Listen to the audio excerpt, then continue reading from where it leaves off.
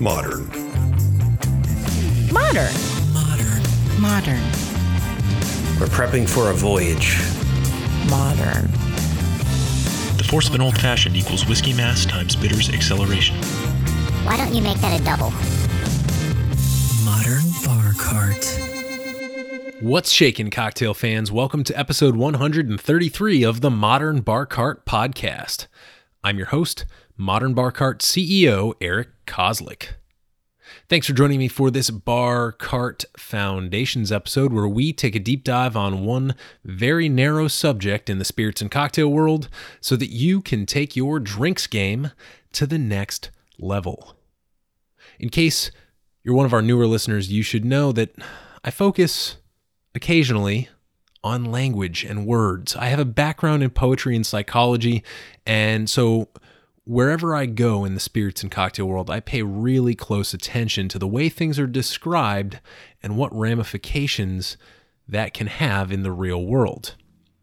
The object of our investigation this episode is the word smooth. We hear it used all the time to describe drinks, and yet I bet most of you would have a hard time pinning down exactly what it means. But before we dig in too deep, let's do what we always do, take a quick pause and give you the opportunity to make yourself a drink. This episode's featured mocktail, the last in our dry January series, is the Teetotaler. To make this delicious drink, you'll need 2 ounces of Earl Grey tea, 1 ounce of ginger lime shrub by Element Shrub, 1/4 ounce of rosemary simple syrup, which is just a 1-to-1 sugar to water syrup infused with fresh rosemary on the stovetop, and finally 1 ounce of a non-alcoholic beer reduction. Before I give you the assembly instructions here, let's talk about that last ingredient, the non-alcoholic beer reduction. First thing you got to do here is source a non-alcoholic beer, obviously. Now, O'Doul's is a pretty ubiquitous brand, but it's not my favorite. Heineken has a good option these days, and Beck's also has a pretty decent no ABV beer that you can find in most markets. So if you can find one of those, I'd use that. To make the reduction, all you need to do is pour a bottle of your no ABV beer into a small saucepan and simmer for about 20 minutes, give or take, so that it loses about 30 to 50% of its total volume to evaporation. This darkens and focuses the flavor of the malt base and really accentuates the sweeter, darker aspect of the beer. Now, back to the Teetotaler mocktail. To make this drink, you're going to first want to let that beer reduction chill down in the fridge because you don't really want to be adding hot ingredients to a chilled cocktail. It's going to throw the dilution way off. So once that no ABV beer reduction is nice and chilled, combine all the ingredients in a cocktail shaker with ice, shake for about 15 to 20 seconds, and then strain into a coupe glass and garnish with a nice, fresh sprig of rosemary. This might be one of the best mocktails I've ever had in terms of complexity. The Earl Grey tea adds depth and tannins. The ginger lime shrub contributes lightness and brightness. The rosemary syrup bridges those two worlds with its kind of woodsy sweetness, that sappy note. And the beer reduction takes all the other ingredients and wraps them in a malty hug that simulates the distiller's beer from which our favorite spirits are made. Overall, it's an elegant drink that has some real nuance to it. It's great cold, but if you give it a chance to warm just a bit in the glass, the no ABV beer reduction really starts to shine. I know this is a great way to send off dry January in style, and I hope you've really enjoyed this weekly recurring segment that branches out into the world of mocktails. So, now that you're all set up with a refreshing drink to open up this Bar Cart Foundations episode, let's get down to business, shall we? Some of the topics I'll cover in this hit piece against the word smooth include how and why I became suspicious of this word as a descriptor in the spirits and cocktail world, a brief history of the smooth versus rough liquor trope that's kind of been hanging around since the mid-20th century, the difference between accuracy and precision in language, and why smooth can sometimes be accurate but really never precise. A troubling parable involving a major international distilling operation and their recent ad campaign. Some thoughts on the truth from a major player in the literature and culture space, and much, much more. Before we delve too deep here, I want to back up and give you the right mindset going into this piece, because I've been known to label some of my episodes in this style as rants, and they tend to have a bit of a polarizing effect on our audience. You either love them or you hate them. In the end, I don't really care, except to say that if you're someone who's getting ready to skip this one, I'd like to respectfully submit that you might be one of the folks who needs to hear it most. This, at its core, is an investigation about differences between generations and how the current up-and-coming generation can do a better job as stewards of the spirits and cocktail landscape. It has to do with understanding what you personally value in a drink and how you choose to communicate that to others, as we all strive to be a part of the tide that raises all ships. That said, I hope you will enjoy this little audio essay about why I think the word smooth needs to go away. Please enjoy. I was sharing a drink with my dad recently over the holidays. If you're curious about the specifics, we were comparing Balvenie Doublewood, a scotch finished for 9 months in Oloroso sherry casks, and Monkey Shoulder, which is a blend of single malt scotch whiskeys. Both really interesting. I commented that I wasn't really keen on the heavy sherry notes in the Balvenie. Personally, I'm more interested in the flavors that come from the base grain and the fermentation than the notes of the barrels that the whiskey was aged in. And my dad's response was, "Oh, don't get me wrong, I love Monkey Shoulder, but this Balvenie is just so smooth." That's it. We enjoyed our drinks. We played a few games of cribbage, which is our father-son activity where we can kind of bullshit and catch up with one another. And then I went home. But since then, I've been recently thinking a lot about this word, smooth. To me, smooth is uninteresting. A smooth landscape is just a flat plain with no topography or defining features. Smooth is boring. It's the absence of a feature somehow communicated as an asset, a good thing. Smooth is comfort derived from homogeneity, a welcome blandness that lulls you, or some part of you, to sleep. But clearly to my dad and to other folks like him, smooth is a good thing. To him, smoothness indicates craftsmanship, the ability to take a set of raw materials and finesse all the roughness out of them. To him, smooth is stepping into a shower or a pool that's just the right temperature, as if the world somehow anticipated your desires and adjusted itself to meet them.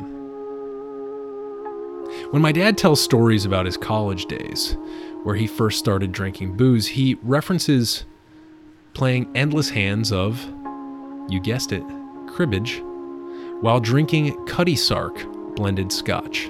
Now, before I proceed to throw Cutty Sark under the bus here, I want to put in the disclaimer that I'm not a snob. I value all sorts of spirits at all sorts of price points, but the fact of the matter is, Cutty Sark is a lower middle shelf blended scotch whiskey. It's fine, but it's really nothing to write home about. I can't say for sure how Cutty Sark tasted in the 70s when my dad first drank it, but even taking today's product as our frame of reference, it has a few harsher, somewhat unrefined flavor notes that come from making a low-cost commodity whiskey at massive scale. That's just what happens. So when you put it in context, it kind of makes sense why my dad might place smooth whiskey on a pedestal. It's clearly a step up from humble beginnings, which means that smoothness must be associated with a higher quality product, associated with the good life. Pop culture also seems to bear this out. Just look at that popular cartoon trope from the mid-20th century where some character takes a swig from a jug with 3 X's on it and then breathes fire, or at the very least sputters and kind of makes some unpleasant faces. In the show notes page for this episode, I'll put a couple links to videos of this type, sourced from the 1977 Disney movie The Rescuers. In the film, a couple of city mice end up in the bayou where they encounter some of the local swamp animals, including a rat with a big old jug of moonshine in tow. At one point, the liquor is used to revive a dragonfly in the same manner that you'd use smelling salts or a defibrillator to jolt someone back into the world of the living. Basically, what's being implied here is there's two types of spirits in the world, the kind that make you breathe fire and the kind that don't. And I suppose on the face of things, I can't really disagree with that. But it does seem just a bit too simple, doesn't it? One way to throw a little more light on the situation might be to stick with the historical or generational take on the spirits world for just a bit longer here and ask the question, why was this binary smooth versus rough spirits stereotype so prevalent in the mid-20th century that it continues to influence our preferences and word choice decades and decades later? I think some of it has to do with the way our culture and other cultures around the world recovered from 2 world wars and, at least here in the US, prohibition. During the 20th century, almost everything we consumed here in the United States became commodified. And when something turns into a commodity, meaning that it's almost universally available and inexpensive enough for mass consumption, there are some definite pros and cons. Commodities are great if you don't have a lot of money or if you don't have the time or resources to make or source a given item yourself. But if you're looking for quality or a particular unique character in the product you intend to consume, then commodities are terrible. They're garbage. They're all pretty much interchangeable, and quality is always sacrificed for cost. So in the second half of the 20th century, what you saw in the international spirits market was the rise of brands that had enough manufacturing power to produce affordable spirits, smart enough technicians and executives to settle on formulas that tasted decent, despite being made at massive scale, and marketing departments that could tell a compelling enough story to get consumers on board. During this time, the word smooth came into play when you could hold a bottle in your hand that had the price tag of a cheap commodity, but the flavor profile of something just a little bit better. I mean, come on. Everybody likes a deal. And that, I believe, is that little dopamine rush that reinforced our cultural penchant for somewhat bland spirits that were just tasty enough to avoid being labeled commodities. Plus, think about it. During that same time frame, people also gravitated towards spirits that were supposed to be flavorless, like vodka. And we were dumping so much sugar and juice into our cocktails that it really didn't matter too much what the base spirit tasted like. Fast forward to today, and we're relieved that great nuanced cocktails are back on the menu, but that pesky, reductive word smooth is still hanging around like your great aunt who kind of thinks she's still living in the 70s. At this point, I think we've delved deep enough to understand the divide between those spirits that are smooth versus those that invoke the fiery breath. And I think we know why my dad uses the word smooth as a quality indicator. Because it is. But only for some people and only in a manner of speaking. But the question remains, what crawled up my ass and died that I feel the need to dedicate a whole episode to my objections about this word? Well, it's got a little something to do with the difference between accuracy and precision. See, it's possible to be accurate but not precise, like saying, the suspect is a young Caucasian male between 5 and 6 feet tall. Perhaps this is a true statement about this suspect we're talking about here, but it ain't going to help you pick him out of a lineup, so in that respect, it's an accurate statement but not a precise one. I feel that we need both accuracy and precision in the spirits and cocktail world, certainly from the people behind the bar, and ideally from a better educated class of consumers who've benefited from the explosion of learning resources available over the past decade. And because I feel so strongly about this, every time I hear someone use the word smooth to describe a spirit or a cocktail, I either get the sense that A, they're lying to me about its quality, right? Trying to make it sound better than it is so they can make a sale, or B, they don't know what they're talking about because the best word they could come up with is smooth. Let's take the word out for a test drive so I can show you what I mean here. This is a great example. Both silk and velvet are smooth, right? I don't think anyone's going to argue that, but they're differently smooth. Is silk smoother or is velvet? And if they're differently smooth, then how come there's not a word for the smoothness of velvet that's different from the word for the smoothness of silk?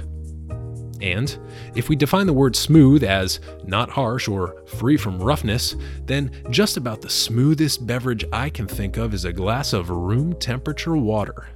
But it's not like you walk up to a glass of water, take a sip, and then rave about how smooth it is. So what gives? Well, for one thing, smooth is relational. My mashed potatoes could be smoother than your mashed potatoes, but it's entirely possible that both our mashed potatoes are a far cry from the smoothness of a batch whipped with cream and butter using a commercial mixer. So in this situation, where do we draw the line between smooth and not smooth? And here's the biggest kicker of them all. Smooth works as a descriptor only when all parties in a transaction are drawing from a shared set of memories or expectations. Like when you travel by plane and someone asks you if you had a smooth flight, you know exactly what they mean because air travel's notorious for turbulence, right? Literally rough air and inconvenient delays that can be very irritating. So when they say smooth, you know they're really asking if you manage to avoid the many possible inconveniences posed by air travel. But let's say you were traveling with a friend on a completely different continent, and he'd been there before, but you hadn't. You get to the airport, you wait an hour in the security line, and then you get patted down and suspiciously interrogated before finally being allowed to pass through. You might think, wow, what a hassle that was, whereas your friend might turn to you and say, hey, that went pretty smooth. Normally I get strip searched. All of this is to say that the word smooth has an extremely low ceiling, in fact lower than most words I can think of when it comes to precision. It's almost impossible to describe exactly what you mean without throwing in some added color or relying on a shared assumption from someone else. So I feel strongly that smooth is a blunt instrument, and despite its prevalence, I don't think it conveys any independent value or meaning in the spirits and cocktail world. That being said, I think we need to look into some alternatives for smooth, and maybe even review some of the cases where it might be somewhat semi-okay to maybe use it from time to time if you need to. The first litmus test you should use is to ask yourself, am I trying to explain the absence of something bad or the presence of something good in my spirit or cocktail? If you're trying to describe a spirit as free of flaws, in essence, trying to communicate to a friend or a patron or a customer that it's not going to cause them to breathe the proverbial moonshine fire, then I think you can start with smooth because it's a word that puts people at ease. It's a word that's great to use if you're trying to make a sale to someone skeptical or very uneducated about spirits and cocktails. For example, if you're a rum distiller and somebody walks into your tasting room who has traditionally hated rum, but you want the opportunity to change their mind on the category, maybe you lead with smooth to try and explain that your rum is different because it doesn't contain the flaws she or he is used to tasting. You're trying to convey an absence rather than a presence here, the absence of a flaw. However, if you're trying to describe something about the aroma or the flavor or the mouthfeel or the finish of a great spirit or cocktail, smooth just doesn't cut it. It never has, and I don't think it ever really will. All of those sensory experiences need something tactile and grounded in order to make sense. So here's a list of descriptors that get way closer to the truth. And all of them apply to one or more aspects of a flavor experience. So maybe to aroma and mouthfeel, or to flavor and the finish, or what have you. They all can be used in multiple situations. You could call something soft, well-rounded, decadent, rich, palate coating, luscious, warm, balanced, unctuous, refined, clean, mild, mellow, and so many more words besides. So if you're looking to give someone a succinct alternative to the word smooth, just grab an appropriate word from the list I just spat out, which is not the exhaustive list. There's a ton of other flavor words that you can use there, and pair it with one or two food words, and you're golden. I can tell you with absolute certainty that most people would rather enjoy a drink that is described as nutty and decadent or herbaceous and refined rather than one that is merely described as smooth. And if you're still not on board with me here, I'll give you one more reason why I think people in the spirits and cocktail space should be more precise with the words they use. It's a matter of respect. I was recently driving out of DC on New York Avenue, one of the few places in the city with billboards.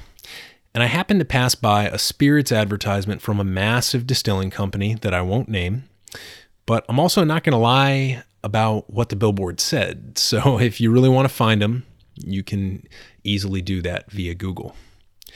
The billboard had a picture of a spirits bottle on it, and in big, bold words, it read, "Triple distilled, twice as smooth.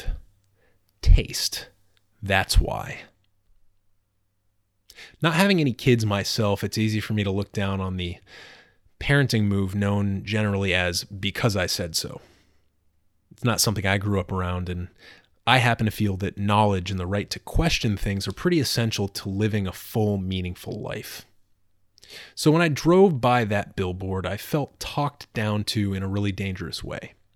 Not only is this massive distilling operation trying to get me to buy its product using fairly meaningless terms like double distilled and twice as smooth, but they also have the gall to look me right in the face as I'm sitting there in DC traffic and say, in not so many words, "And in case you wonder why any of this matters, we're doing it in your best interest, even though we can't really tell you exactly what that is. So don't bother asking, just trust us. P.S. Give us your money."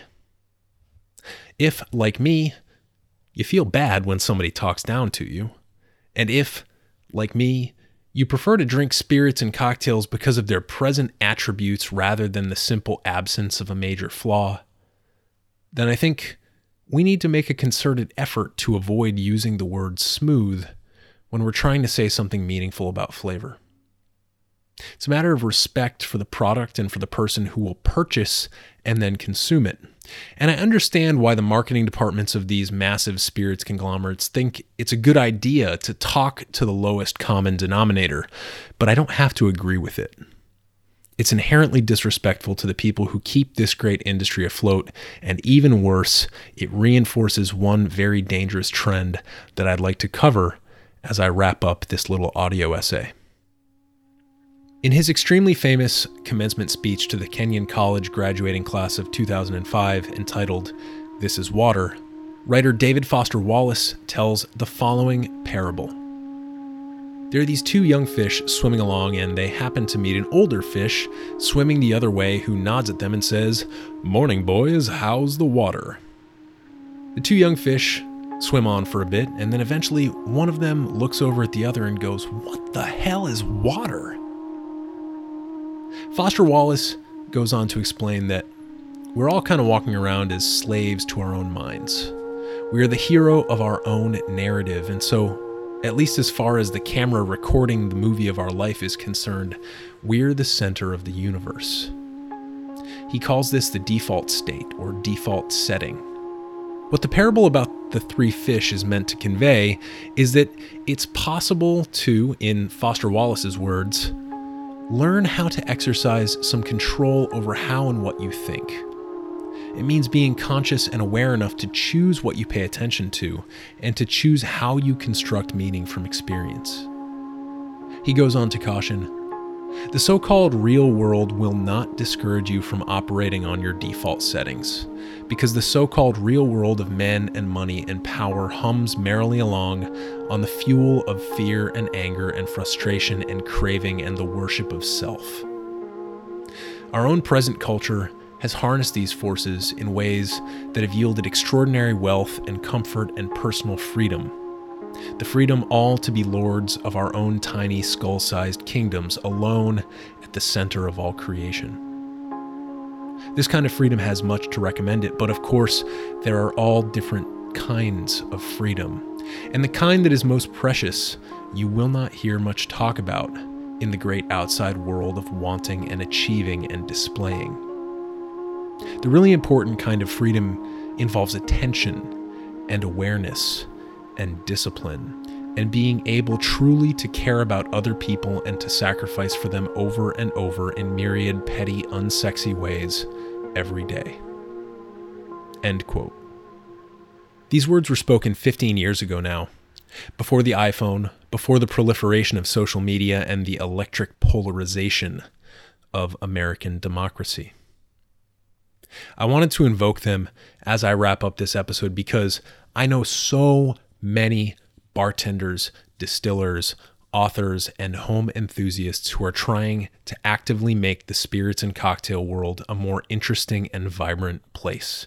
And I think if any of those folks were to call me out for making too big a deal about the word smooth, I might agree with them, but only to a certain extent.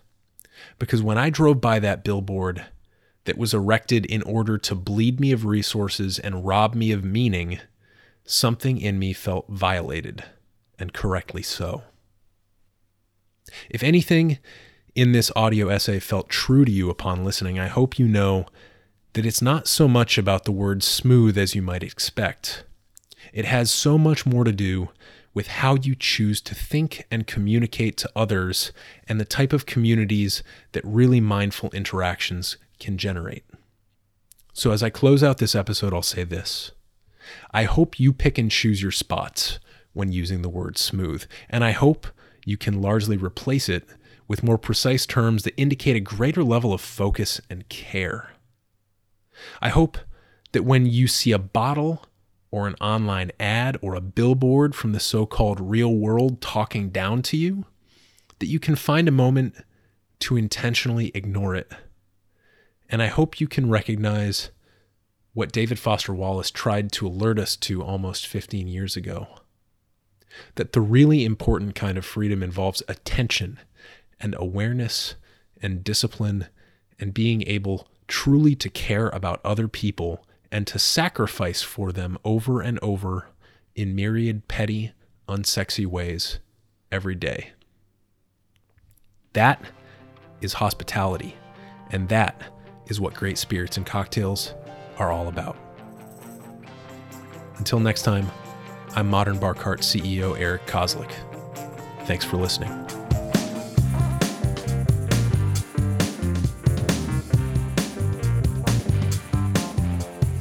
Hey everybody, thanks for listening. If you enjoyed this episode, there's two big things you can do for us here at Modern Bar Cart. One would be to tell your friends and family if you think they'd enjoy listening to us talk about cocktails. And if they don't download podcasts, they can always stream our episodes on their desktop directly from the show notes page at modernbarcart.com. The other thing you can do to help would be to head on over to iTunes or wherever you download your podcasts and leave us a review. 5 stars are great, but we're more interested in your feedback. And the beauty is, the more reviews we have, the easier it will be for other folks out there to learn about our show. We're trying to start a cocktail revolution here, and by spreading the word, you're helping us fight the good fight. You can always reach us by emailing podcast@modernbarcart.com if you're looking for cocktail or bartending advice, or if you're a pro who would like to pull up a mic and be interviewed for all to hear. Also, definitely follow us on Instagram and Facebook at Modern Bar Cart for cocktail porn, recipes, and entertaining tips. And keep an eye out for new product releases and special offers, which are happening all the time. We love our listeners, and we really enjoy giving you exclusive discounts and sneak peeks at our latest and greatest cocktail projects. This episode may be over, but for you, the mixological fun and adventures are just beginning, so remember, folks, drink responsibly and experiment boldly.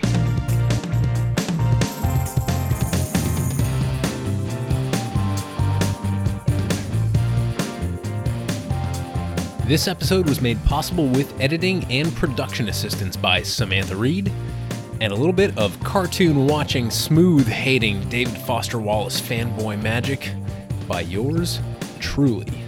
This has been a Modern Bar Cart production, copyright 2020.